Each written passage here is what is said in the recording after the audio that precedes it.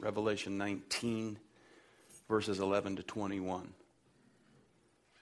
Then I saw heaven opened, and behold, a white horse. The one sitting on it is called Faithful and True, and in righteousness he judges and makes war. His eyes are like a flame of fire. On his head are many diadems, and he has a name written that no one knows but himself. He is clothed in a robe dipped in blood, and the name by which he is called is the Word of God. And the armies of heaven, arrayed in fine linen, white and pure, were following him on white horses. From his mouth comes a sharp sword with which to strike down the nations, and he will rule them with a rod of iron. He will tread the winepress of the fury of the wrath of God the Almighty. On his robe and on his thigh he has a name written, King of Kings and Lord of Lords. Then I saw an angel standing in the sun, and with a loud voice he called to all the birds that fly directly overhead, Come, gather for the great supper of God, to eat the flesh of kings, the flesh of captains, the flesh of mighty men, the flesh of horses and their riders, and the flesh of all men, both free and slave, both small and great. And I saw the beast and the kings of the earth with their armies gathered to make war against him who was sitting on the horse and against his army. And the beast was captured with its false prophet, who in its presence had done the signs by which he deceived those who had received the mark of the beast and those who worshipped its image. These two were thrown into the lake of fire that burns with sulfur.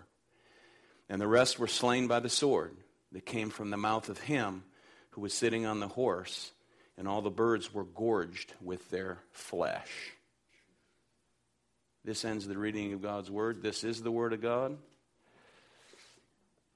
Well, again, this is the revelation of Jesus Christ, about Jesus Christ. And by way of reminder, the book of Revelation is characterized by three literary styles, very important in properly understanding and interpreting the book of Revelation. Number one is that it's a literal epistle. That means it's a literal letter like every other letter in the New Testament, written to a particular audience to address their real-life situation in their day and the imminent circumstances that they faced. That is to say that the revelation can't mean something to us that was never intended for them to mean. Amen? Number two, Revelation is a prophecy, both foretelling of the future and forthtelling the very word of God, declaring his word. And thirdly, it's a genre of literature known as apocalyptic that seeks to communicate symbolically. Apocalyptic language, apocalyptic literature is like poetry. It's evocative language. It's suggestive. It's reminiscent, calling to mind here certain images that have been previously communicated. And in the case of Revelation, those are images established in the Old Testament. And unfortunately, as we all know by now, hopefully, many Christians come to this book with misconstrued presuppositions that have been formed by popular teachings of the day, popular teachings of the last few decades, causing much confusion and even a great deal of anxiety for many people. Many American Christians who've listened to premillennial dispensational eschatology have heard the cry of the apocalyptic wolf far too many times. You know, predictions of a stealthy taking away of the church. That is what is taught as a secret rapture of the church. That's not found in Scripture. We looked at that a number of weeks ago. The taking up of God's people, or what's known as the rapture of the church, is an unmistakable, loud event that coincides with the second coming. Which means that the day of the Lord and the coming of the Lord are the same day.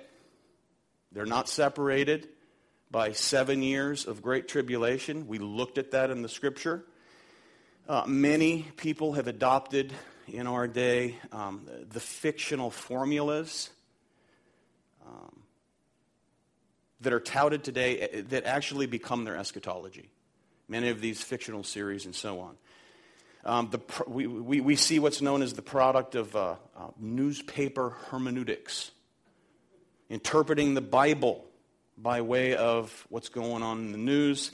It creates all kinds of hysteria, and it leads to much of the kooky claims in the teachings of our day, where you view Revelation in chronological order.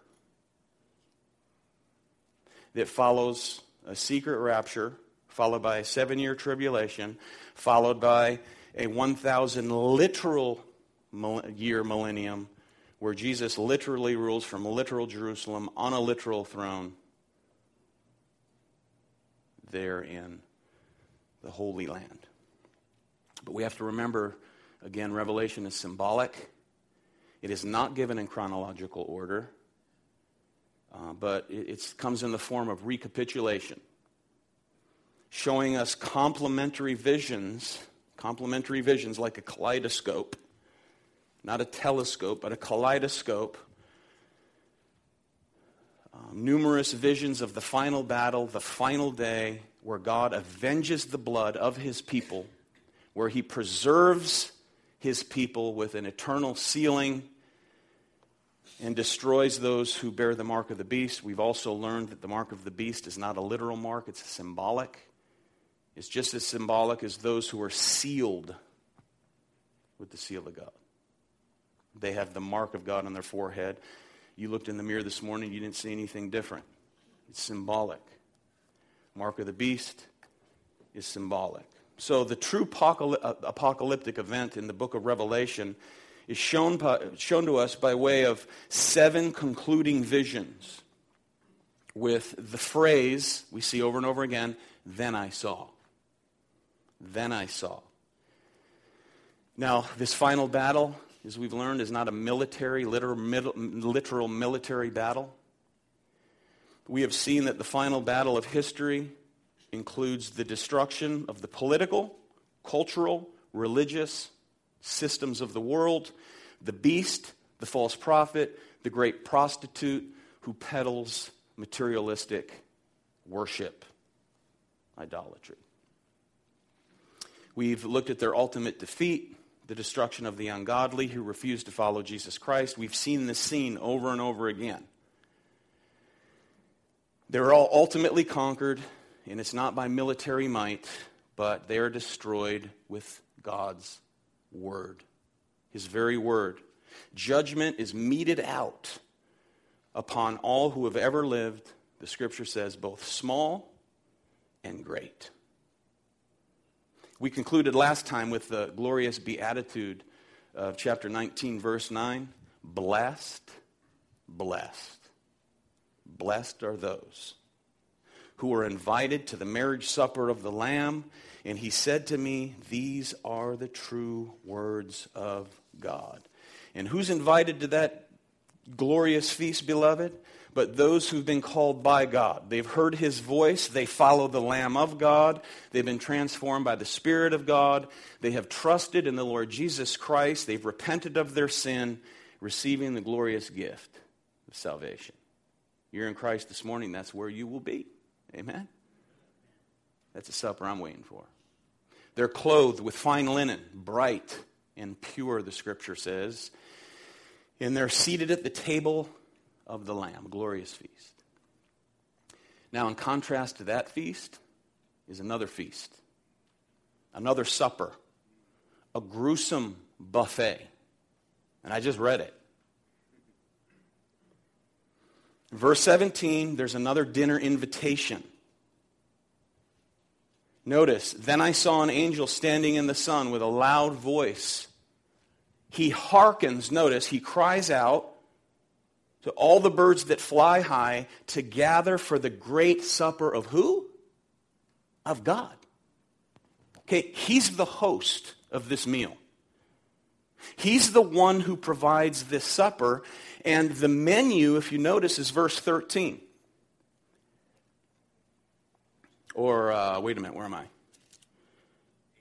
18.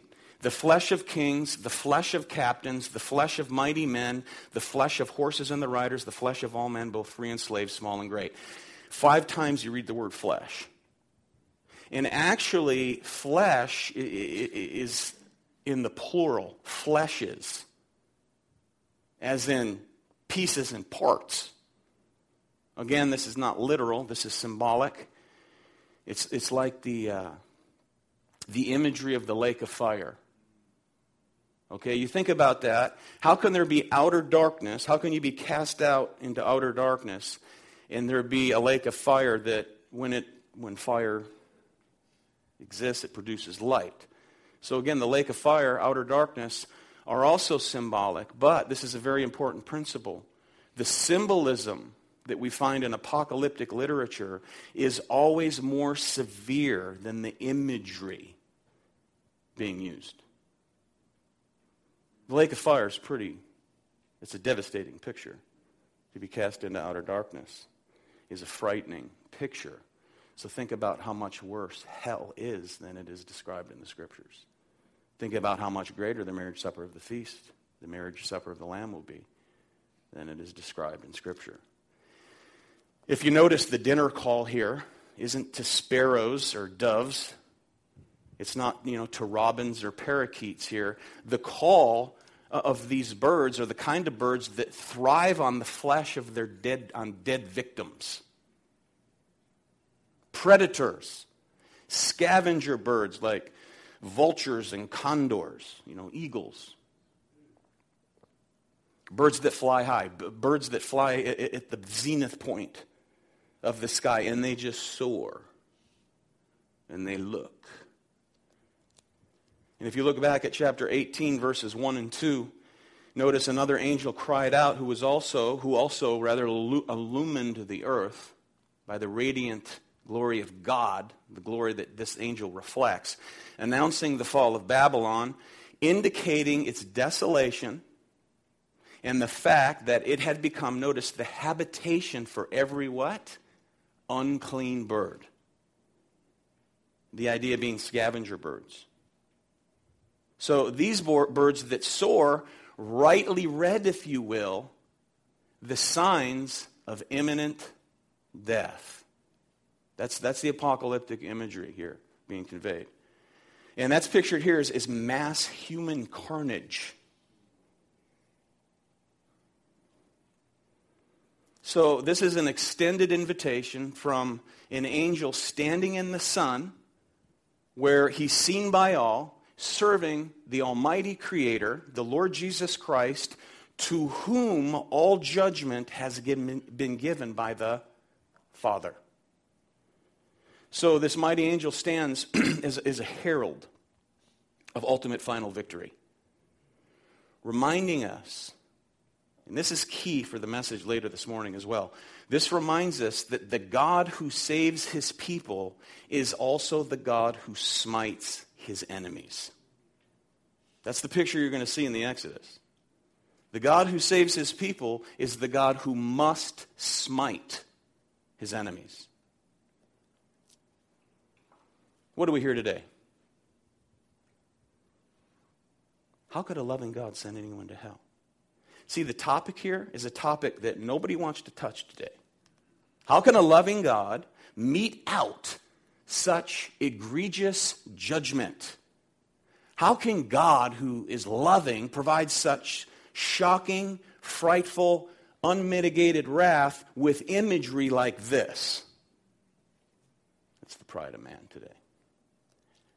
You're going to talk about it on a Sunday morning? You bet I am. We preach the whole counsel of God here. It's just so awkward. It's incredibly negative. Talk about politically incorrect. Right? How often do you hear people say, hey, let's have a Bible study. Here's a list of the books of the Bible or topics that are proposed to discuss. And it's very rare anyone ever suggests that, hey, let's take a deeper look at the just wrath of God and hell. How often do you hear people say today, you know what, I'm tired of all this hellfire and brimstone preaching. You know why you don't hear it today? Because there ain't none today. Hardly. You know, hell has become a subject for which most pulpits are silent because the men who stand behind them are spineless. That's a problem. You'll never understand the love of God in Christ Jesus until you understand the wrath of God against sin, ever. You can't understand the cross. So, we were reminded last time, through the scene of verses 1 through 3, of a rejoicing in heaven. Okay, chapter 19, verses 1 through 3. Did I say 18? A rejoicing in heaven over the just final punishment of God. Notice, hallelujah, salvation and glory belong to our God, for his judgments are true and just. He has judged the great prostitute who corrupted the earth with her immorality. He's avenged on her the blood of his servants. Once more they cried out, hallelujah, as the smoke arises from her forever and ever. That's why they cry out. So we asked the question last time, why do so many Christians have difficulty rejoicing over God's just punishment? And we concluded that so many Christians have a problem with it. They don't want to hear about it, or they just straight up refuse to talk about it. And the answer that they have the problem with it is because their preoccupation with God's judgment is entirely wrapped up with the suffering that it inflicts, rather than the holy character of God and the just retribution it represents. See, we get messed up in our thinking. We think about poor little man who raises his fist to God, and at the least his fist, if you get the picture, instead of a righteous, holy God. The only reason we know about hell is because God has revealed it to us. The only reason that hell is sensible is because our God is sensible. Amen? And it clearly exposes the sin of idolatry, as we will see. That the stench of Exodus represents the love of idolatry. Our own nation is filled with idolaters, amen? And if we aren't careful as God's people, can also become idolaters. Thus the warning of Revelation 18:4. To God's people, come out from among her, my people. The Babylonian whore, come out from among her. But what are the most subtle idols that exist? Idols of the mind. Idols of the mind. That is, concepts of God that are not biblical. It's the people who say, I say God's like this. Well, to me, my God is like this. Your God doesn't line up with the Word of God. Therefore, you've just created an idol. The God you talk about doesn't exist. I've dealt with people like this over the years. People that have actually come to this church who didn't last too long. We see to it that they either repent of their thinking or hope that they don't last too long. They have a tendency to embrace what they find meaningful or what they feel is meaningful with regard to this God. And most of what they believe isn't true, or it's half true. It's like a clock that's broken. It's correct twice a day, and that's it. So many of them prefer the lie over the truth, which shows us that idolatry can exist within the circle of the very people of God. Thus the call, come out from among her. Amen?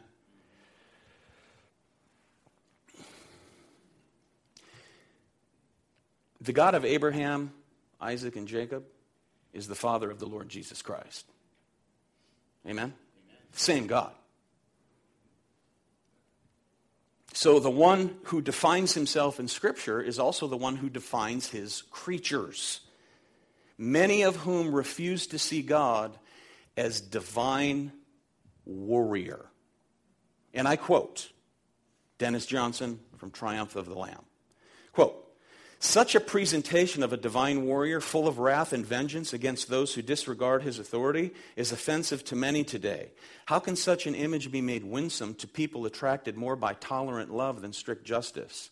Scripture, however, paints a realistic picture of the moral structure of the universe. Despite the preferences of naive, wishful thinkers, at the cosmic level, there can be no true mercy, no genuine redemption apart from justice. Redemption, for those who are God's friends by grace, entails vengeance on those who stubbornly persist as God's enemies, end quote. Now, those naive, wishful thinkers attempt to shape God like Play-Doh, according to their own fixed ideologies, and they think that God must act according to their view of justice and wrath and mercy. That's an idol. They want a God who sits as a gray-haired, heavenly grandfather who just wants all the little grandchildren to get along. He sits here like this. That, of course, is the result of human conceit, not a biblical exegete. Because he's not the God of Scripture. Now, that wasn't even a sidetrack. That's just the fact. Okay, amen? Okay, now, Scripture explains three offices perfectly fulfilled by the Lord Jesus Christ. Prophet, priest, king. As prophet, he speaks for God, as God, revealing the Father to us as the Word himself became flesh.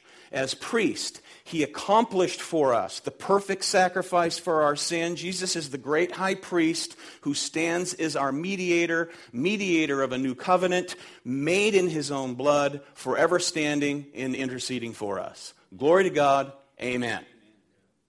He also has fulfilled the office of king.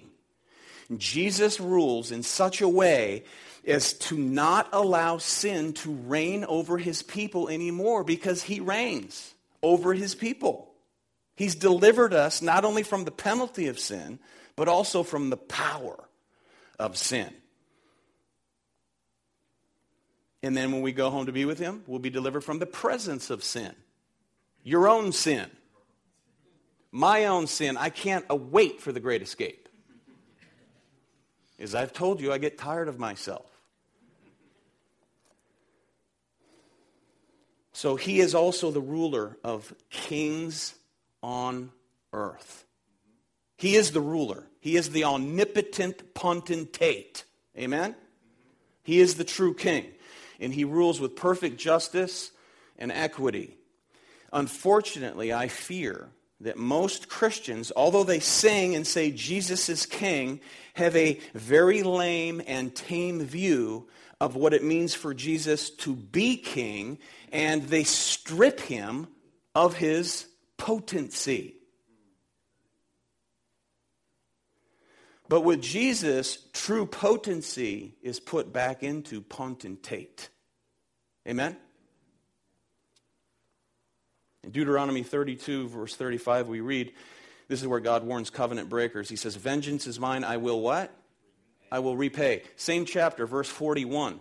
If I sharpen my flashing sword and my hand takes hold on judgment, I will take vengeance on my adversaries. I will repay those who hate me. I will make my arrows drunk with blood, and my sword shall devour flesh. So here in the final chapters of Revelation, John is given a look at that terrible day when God's long-suffering mercies toward his rebellious creatures, all of those imago Dei, every human being is made in the image of God, and those made in the image of God who rebel against the Creator, the one and only God, will be devoured. That's what we see. How do you get out of this? How do these preachers get around this? It's quite simple. You just don't preach it. That's how you get around it. Now, beginning in verse 11, John sees here yet another vision. This time Christ appears ready to wage war upon all the enemies of God who have been deceived by the beast and the false prophet. So here's Jesus coming on a horse. His clothes, notice, his clothes covered with the blood of his enemies. Here Jesus comes and he is not smiling. Amen? Jesus said, "My will is to do the will of my Father," which tells us, beloved, there is no distinction between the character and person of the Father and the character and person of our Lord Jesus Christ. Any theology that presents Yahweh of the Old Testament as vengeful and judgmental in contrast to sweet, loving, non-judgmental Jesus doesn't understand God. And they've never read this text. They don't understand his holiness. They have no idea what happened in Eden. They don't understand the depth of human depravity, and they certainly don't understand the wickedness of their own heart. And they can't possibly understand how gracious the Father is in sending his Son for sinners.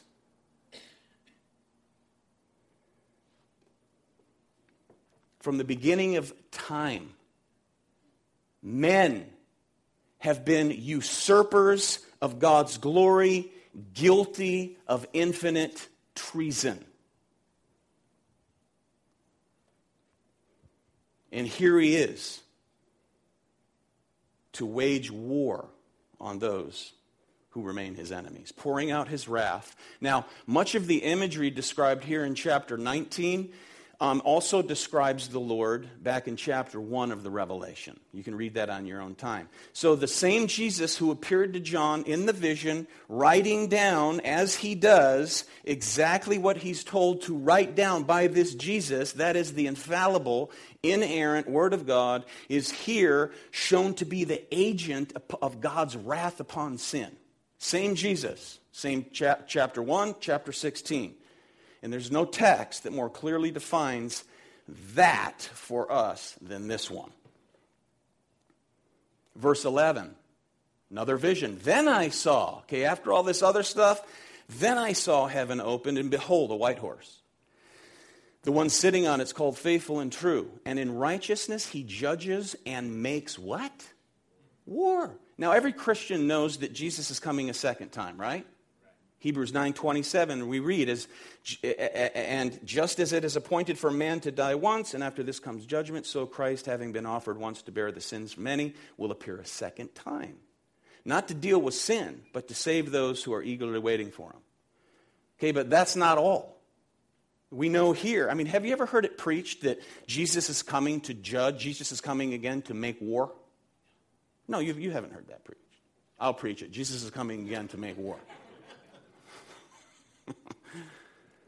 So heaven is opened up, an army's coming, and the one leading the army has transparent vision. Notice verse 12. His eyes, they're like a flame of fire.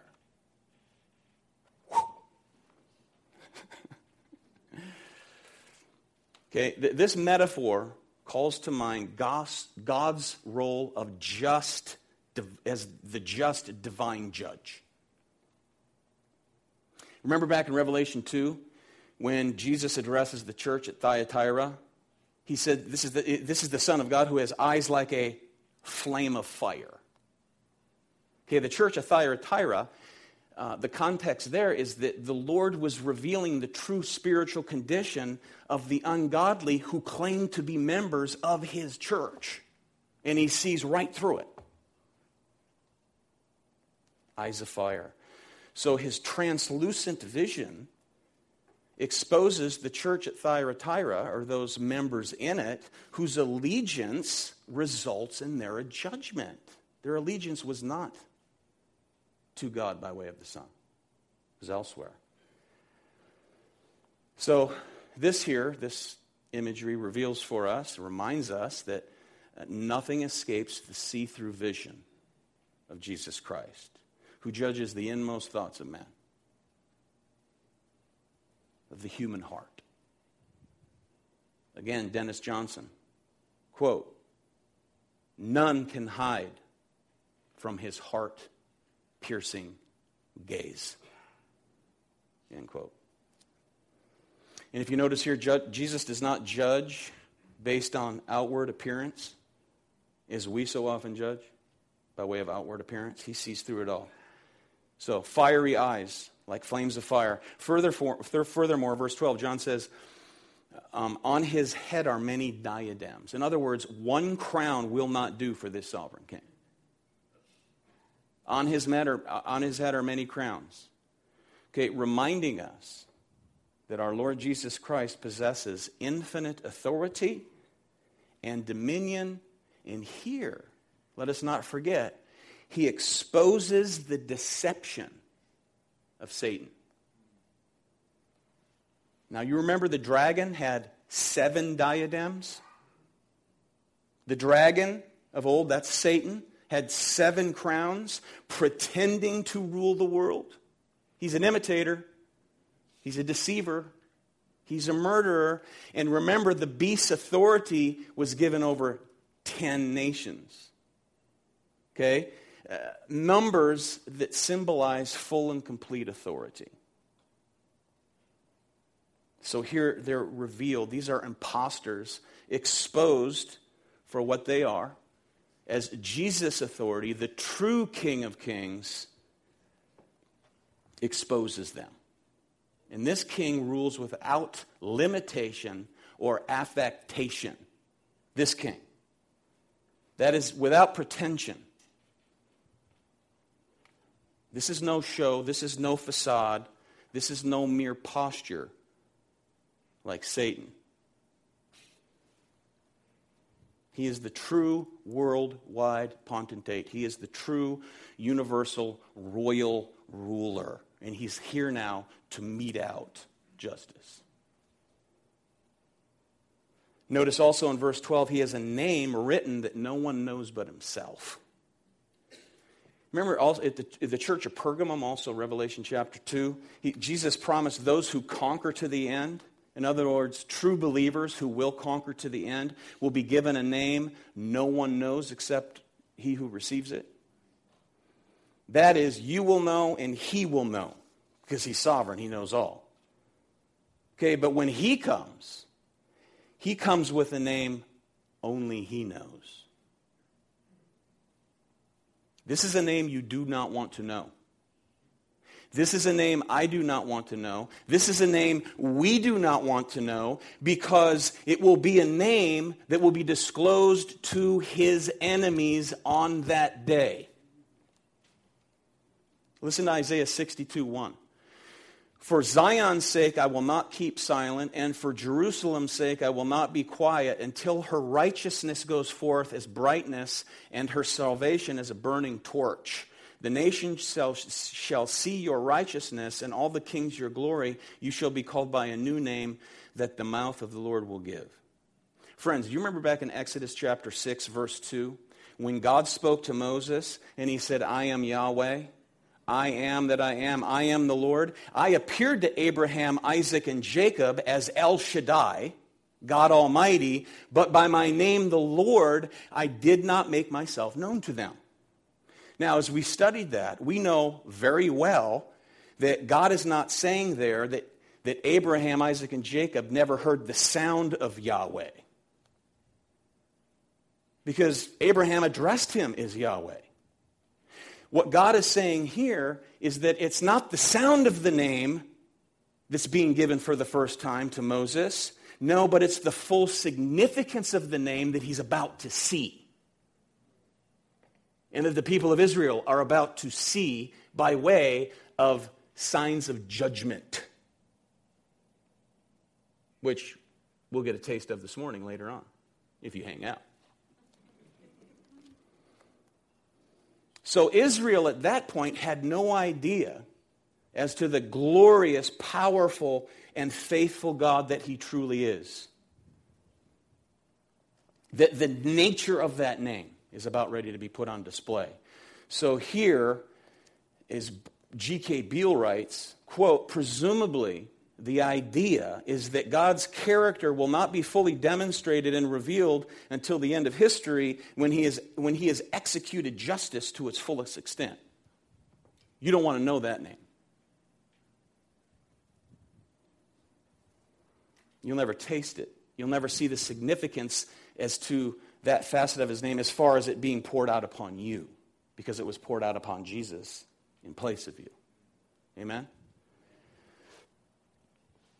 Verse 13, he is clothed in a robe dipped in blood, and the name by which he is called is the Word of God.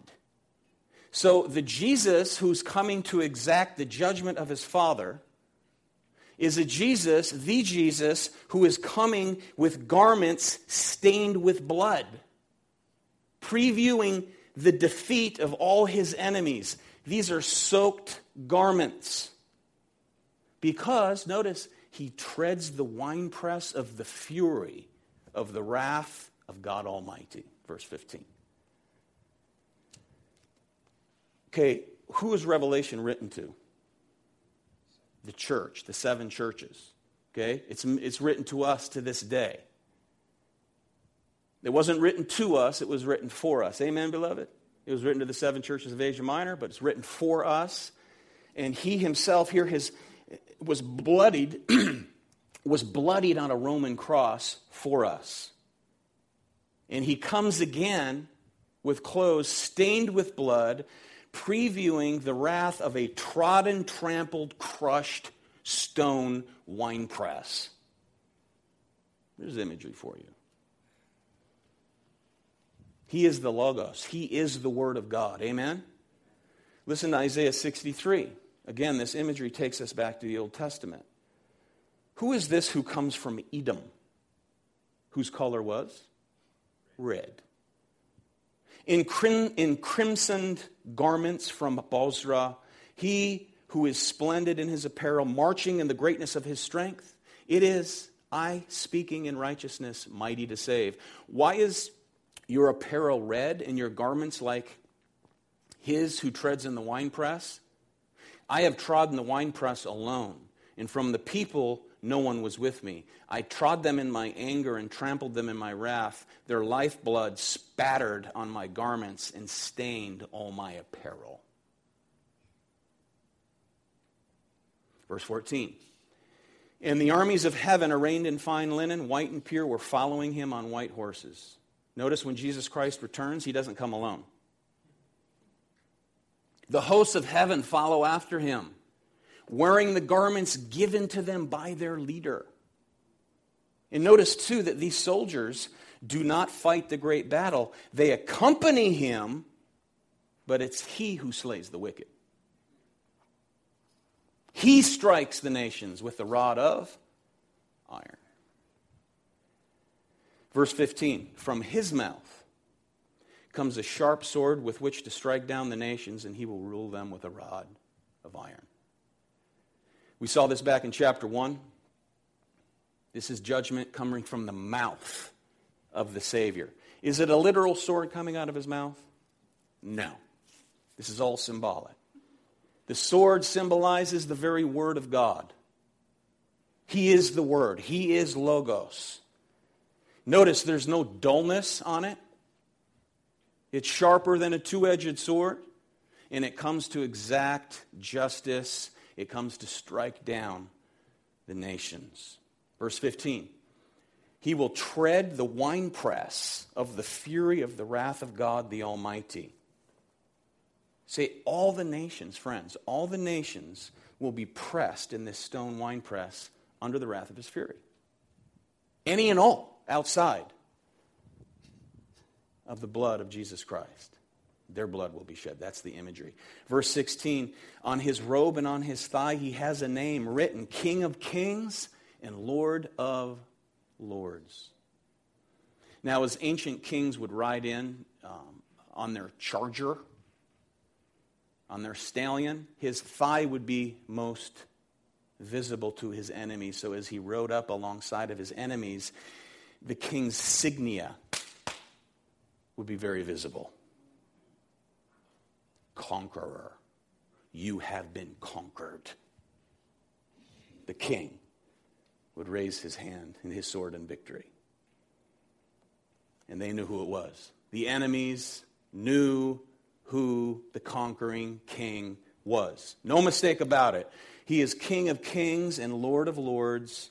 And this king has his angel call out to all those scavenger birds to this great supper of God, this victory feast, to eat the flesh of kings. The King of kings calls him, or his angel does, to eat the flesh of kings, to eat the flesh of captains, of mighty men, flesh of horses and their riders, along with every sinful human being, great and small, who never comes to Jesus Christ for salvation, but remains a rebel of this monarch. That's the picture. Verse 20. And the beast was captured, and with it the false prophet, who in its presence had done the signs by which he deceived those who had received the mark of the beast, those who worshipped its image. These two were thrown in alive into the lake of fire that burns with sulfur, and the rest were slain by the sword that came from the mouth of him who was sitting on the horse, and all the birds were gorged on their flesh.